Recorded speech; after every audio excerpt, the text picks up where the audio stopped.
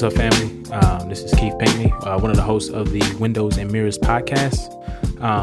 And I don't think I've ever on this podcast formally introduced myself, so I'm going to do that now. I'm a Christian, a black man, a son, a friend, a seminary student, and much more. And today I just wanted to get on here and talk to you guys about the curse of Ham. And so briefly, on the Day 3 podcast, when we went through Genesis 9 and 12, we mentioned that we would have a separate podcast that talks about the curse of Ham, and it needed its own episode, right? Because, and you may say, why? Like, well, it's because that, African Americans have primarily been oppressed because of this false teaching that has infiltrated the church, and they've been oppressed by chattel slavery, right? Because of this teaching. And so what I want to do is just, tell you really, really quick what it is, and then 5 reasons why it's trash. So this is a very brief crash course. There is so much literature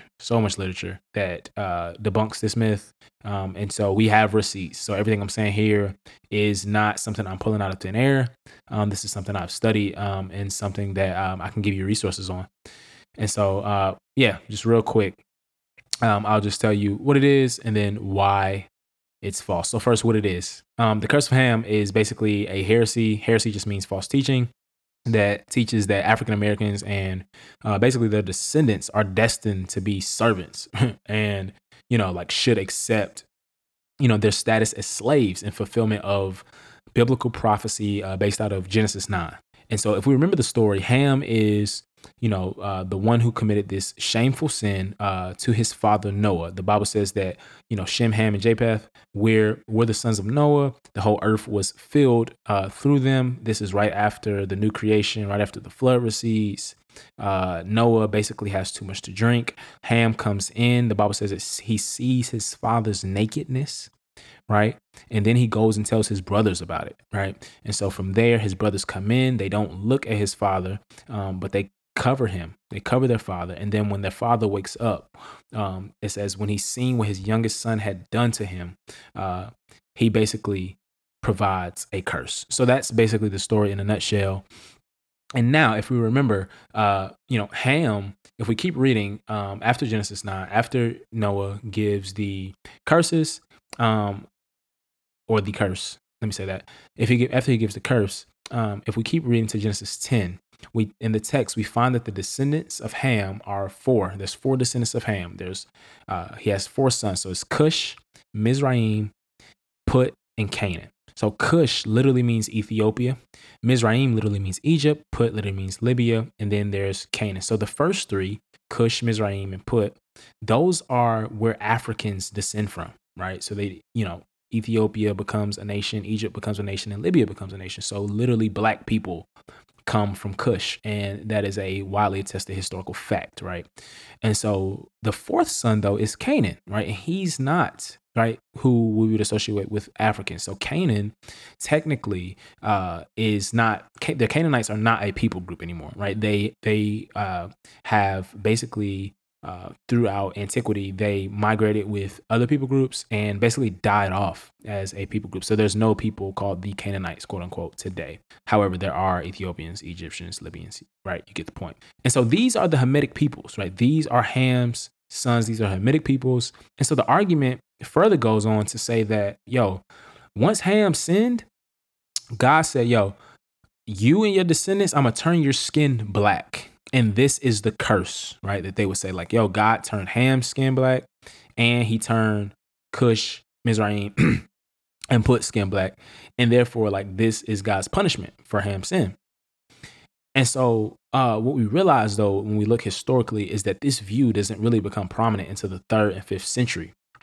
And it's primarily becomes prominent amongst rabbinic scholars and rabbinic interpreters of the text. And rabbinic interpreters of the text are just teachers. They're just Jewish teachers, and really experts in the law, which is ironic, right? So they're experts in the law, which is Genesis to Deuteronomy, and they basically interpret this text as saying what I just said, right? That God cursed Ham and his descendants, and therefore that's why their skin is black and they're meant to be slaves. However, when we think about this historically, we have to realize that this view doesn't reach the pinnacle of its popularity until the transatlantic slave trade, in the colonial era, and the founding of America. And so in this time, you really have literally intellectuals, clergy, these prominent thinkers, European, who would say that this is true, that this is a proper interpretation of Genesis 9. And from there, like just from that alone, fam, like we should know, fam, like that intellect is no guard against intellect is no like guard against ignorance. You know what I'm saying? Like you can be really smart and really ignorant at the same time, fam. Like real talk. And so we have to think about how these powerful people, how powerful this was in the hands of men, right? What these slave owners, what these Europeans would say, essentially, they would essentially tell black people that to resist your ontological inferiority was to resist the will of God. Come on, fam. Like that's wild. And it spread. This view spread. It didn't lie dormant. And I love what Tony Evans, one of my favorite preachers, Tony Evans, he says that myths don't need facts. They only need supporters, right? And so one of the things he was getting at was like, yo, once people get behind a view, especially those in power, it spreads, man. It spreads like wildfire. And it's hard to put out. It's really hard to put out, especially when you have oppressed people taking in this view and propagate like, oh, no, like this is right. They're literally taking a white supremacist interpretation of the scriptures and ascribing it to themselves, right? And so it's so baked in for centuries that it's very hard to get out. By God's grace, like, man, and there have been people who have pushed back, right, throughout the centuries, and obviously even in the time of chattel slavery, there were people on both sides, obviously African Americans who pushed back, and obviously there were some who were European who pushed back as well. So I don't want to paint history with a broad brush, but I do want to be real and honest about what it is. And so, that's basically what the curse of Ham is. You can tell, fam, that this ain't it, cuz like this ain't it. But really quick, I just want to give five really quick reasons why this is trash. So the first reason is this: wrong guy, right? So if we look at the text in Genesis 9, we see that Canaan was cursed, not Ham. Hello, we can go home, really. If we read Genesis 9, we see, Canaan is cursed. Very easy reading. You don't need a seminary degree. You don't need to be a pastor. You don't need to be a theologian. You don't need to be anything to see that Canaan is clearly cursed. All you need to do is be able to read. And now, again, very, very important. In those times, right, like you knew that the slaves in the, in America were most of the time illiterate, right? So they couldn't read. And so for a slave master to propagate this teaching to slaves was powerful because he couldn't even refute it by going to the text. Like think about how deceptive and oppressive sin is. It's crazy, bro. And so Genesis 9:25 literally says, Canaan is cursed. Plain as day, right? Canaan is cursed. He will be the lowest of slaves to his brothers. Verse 26, he says, he also said, this is speaking of Noah, blessed be the Lord, the God of Shem. Let Canaan be Shem's slave. Again, verse 27, let God extend Japheth. Let Japheth dwell in the tents of Shem. Let Canaan be Shem's slave. So over and over, the text is super, super clear. Like, goes without saying, like Canaan is cursed. So wrong guy. They have the wrong guy. Number 2, stop stuffing things. This is what I would say to these interpreters. Stop stuffing things into places that it does not fit. What do I mean? This narrative of Ham being cursed by Noah doesn't play out or fit into the biblical storyline, right? So again, remember I said Mizraim is Egypt. Mizraim comes from Ham. Now, Mizraim, Egypt, becomes one of the most powerful one of the most sophisticated, one of the most sophisticated, one of the most powerful civilizations and empires in antiquity, right? And they actually enslaved the Jews. So if Canaan is to be Shem's slave, now Shem, again, remember, Shem is who Abraham comes from and who Israel comes from, right? The Jews were slaves to Egypt. How in the world is Egypt cursed? You just said Shem was blessed. So, in other words, Ham doesn't fit into this narrative. Ham doesn't even fit into the text here. It doesn't fit into the text here, and it doesn't fit into the biblical storyline. Egypt becomes one of the most powerful civilizations in antiquity. Furthermore, if we read Genesis 10, one of the things I want people to know is that, man, if you keep reading, you'll answer some of your own questions, right? You really will. In Genesis 10, it says that Nineveh, sounds familiar, Jonah, right? Remember that? Nineveh was established by Nimrod. Now, Nimrod comes from who? Cush. Who is Cush the son of? Cush, Ethiopia, right? The son of Ham, right? He comes from Ham. And so Nineveh is the capital of Assyria. Now, Assyria, this is where the Jews were taken captive as a result of the exile. And we see this in 2 Kings 17. Go read the narrative. Assyria takes the Jews captive. How is Assyria somehow cursed from the biblical storyline and from this text? Next up, Babylon. We know Babylon, right? Nebuchadnezzar, right? Jeremiah 25, 2 Kings 24, right? All of these texts, right? Daniel, like all of these texts, Babylon was established by Nimrod as well. And it became the capital of the Babylonians, who again was one of the most powerful empires and civilizations in antiquity and took over many nations. So if the black skin of Ham, right, was a curse that carried with it perpetual servitude, why were these nations in power? And why were the Jews not? Right? This makes no sense. How could they be cursed? And they took Shem's line into exile. Stop stuffing things into places that they don't fit in. Number 3, make it make sense. Now, this doesn't make sense exegetically, and you probably, I'm sure you see that by now. But what does the passage mean? You probably ask, what does it really mean, right? Now, I would say there's a variety of views, right? But the beauty of this is that none of the views support the subjugation of black people in chattel slavery in America, and that being the fulfillment of this curse. None of them, right? There are four primary views amongst scholars today, and all of them have really good merit. I'll run through them really fast, and then we'll move on. So there's first the voyeurism view. This just means that, Ham merely looks or beholds Noah visually, right? And the text does say this. The strength of this view is that, man, it doesn't, mention things that aren't super explicit in the text. The text does talk about that Noah in verse 9:22, that Noah did see his father naked.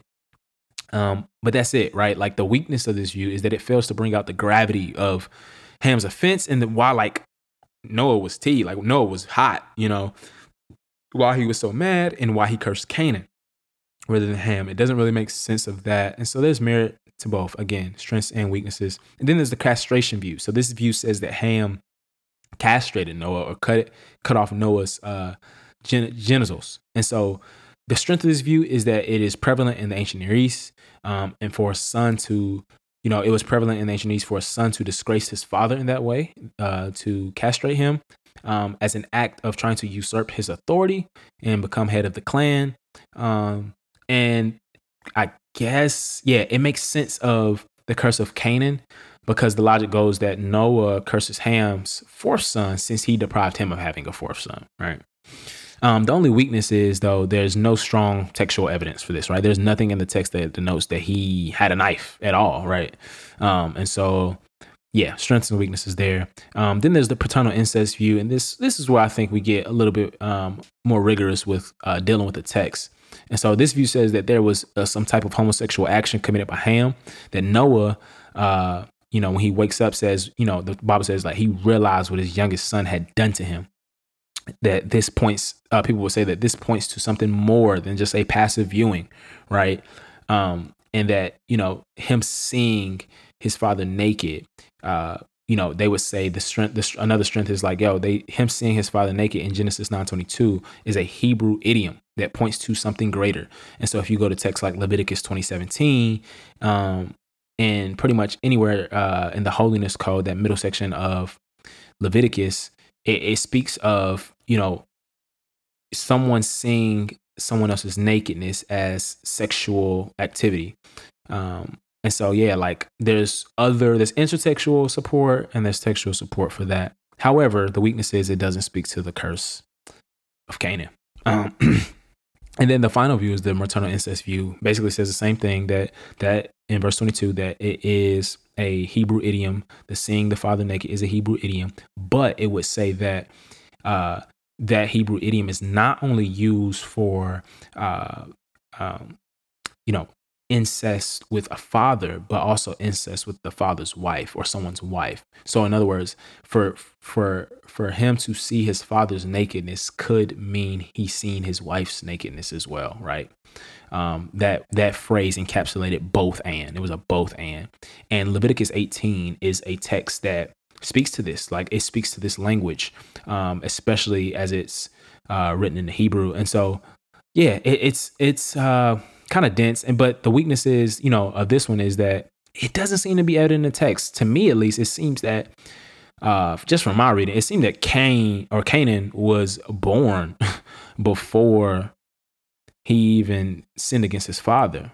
And then some say, no, they just mentioned him because they're setting up for the curse. And then I would say, well, how did Noah know, right? How did Noah know that his wife was pregnant if he, really did sleep with his father's wife or his mother? How did he know his wife was pregnant in that moment? And they have ways of getting around it. But again, that's the weakness there for me. And I don't know. Yeah, I'll be honest. Like, I really don't know or have a view. I don't think it affects anything. It doesn't affect anything. Like, any of these views, you could take either one and it not have a significant impact on your theology or how you live or how you disciple or anything of that nature. And so for me, I really don't know. I haven't even thought about it long enough to know for real. But yeah, again, there are good and godly people who disagree, and that's fine. But again, I do want to say that none of them remotely suggest anything about Africans being cursed and thus subjected to modern day chattel slavery. None of these views influence the discussion in any way possible. And so that's the beauty of looking at the views as well. Number 4, don't bring something back to life that's already died, right? And so what do I mean? The curse was fulfilled, right? The conquest of Canaan, hello, the promised land. The curse was dead before America was even born, right? And so the only curse ever pronounced upon any of the people of Ham was fulfilled in the conquest of the Canaanites by the Israelites. 1,500 years before Jesus comes, right? 1,500 years before Jesus, almost 3,000 years before America. And so this prophecy was fulfilled when the nation of Israel drove out the Canaanites in the conquest of the promised land. Now, we see this in the book of Joshua. Remember, the Pentateuch, the first five books of the Bible are a cohesive unit. Moses is writing one big book. Think of it as one big book with names. Genesis, Exodus, Leviticus, Numbers, Deuteronomy, right? Like, this is one narrative. And he's talking about creation, the forming of a people, and the people going into slavery, and the people coming out of slavery, right? And so we see this theme of going into conquest Canaan over and over and over in Numbers, in Deuteronomy 7, in Genesis 15, right? In Deuteronomy 20, like all of these texts Leviticus 18 in Deuteronomy 18, where it talks about, don't go in and practice the sins of the Canaanites. Like, God is like, don't imitate those practices. Y'all are my people. Y'all are called to be set apart. And so, like this curse was fulfilled. The Israelites drive out Canaan, and that is the promised land, right? That is where Israel would be because God promised it to their forefathers. Lastly, number 5, irony. Canaan was the only one of Ham's descendants that wasn't located on the continent of Africa. What do I mean? Remember, Cush, Mizraim, and Put are all became all African nations, right? They weren't Africa back then, but now they're Africa. And in modernity, like after, when the transatlantic slave trade happened, they were all African nations. And so the crazy thing is, it's like, ironically, Canaan wasn't even nowhere near Africa, nowhere near black people. So they're totally separate in the sense geographically, right? And so God is sovereign even over geography, my G. Like he's sovereign over geography. And so Canaan, remember, this is the promised land. Canaan is the promised land. We just said that. Geographically, this is associated with Palestine, Israel, modern day Israel, Jerusalem, right? So the Canaanites, though they have Hamitic ancestry, they're from Ham, lived outside of Africa and even spoke Semitic dialect. They didn't even speak Egyptian languages. They didn't speak Ethiopian languages. They were totally separate. And so, yes, later, someone will come back and say, where are they? Yes, like later they did migrate with other people groups. Yes, but I'm saying literally they did not form what we know as Africa and what we know as black folks. So the argument doesn't explain geography either, right? That the land they occupy is modern day Israel. We see this unfold in the book of Joshua and in the book of Judges, all the way up to the Davidic dynasty when David defeats the Philistines and they get Jerusalem and Solomon comes and they build a temple there. That is Canaan, fam. Like that is Canaan. Those are 5 quick reasons. And there's so much literature out there. And then lastly, guys, like, Bible interpretation matters, right? Exegesis and ethics go hand in hand. This is why it's so important for us, right, to know our Bibles. This is why it's so important to get it right? To be as close to what God meant as we can possibly be. Bad biblical interpretation usually leaves others to feel the weight of the consequences. That's the part about it. That's the part about it. It usually leaves others to feel the weight of consequences. My ancestors felt the weight of bad exegesis from racists. And so for us, man, we gotta be scrupulous about how we have to be serious, man, about how we read our Bibles and how we interpret it, man. And so I'll leave you with one verse, man, that gives you biblical precedent for what I'm saying. 1 Timothy 4:16. This is Paul writing to a young pastor named Timothy. He says this: pay close attention to your life and your teaching. Persevere in these things, for in doing this, you will save both yourself and your hearers. Couldn't have said it better. Y'all be blessed. Don't believe the curse of Ham. Believe Jesus. Believe the word. Interpret scripture. All right. See y'all.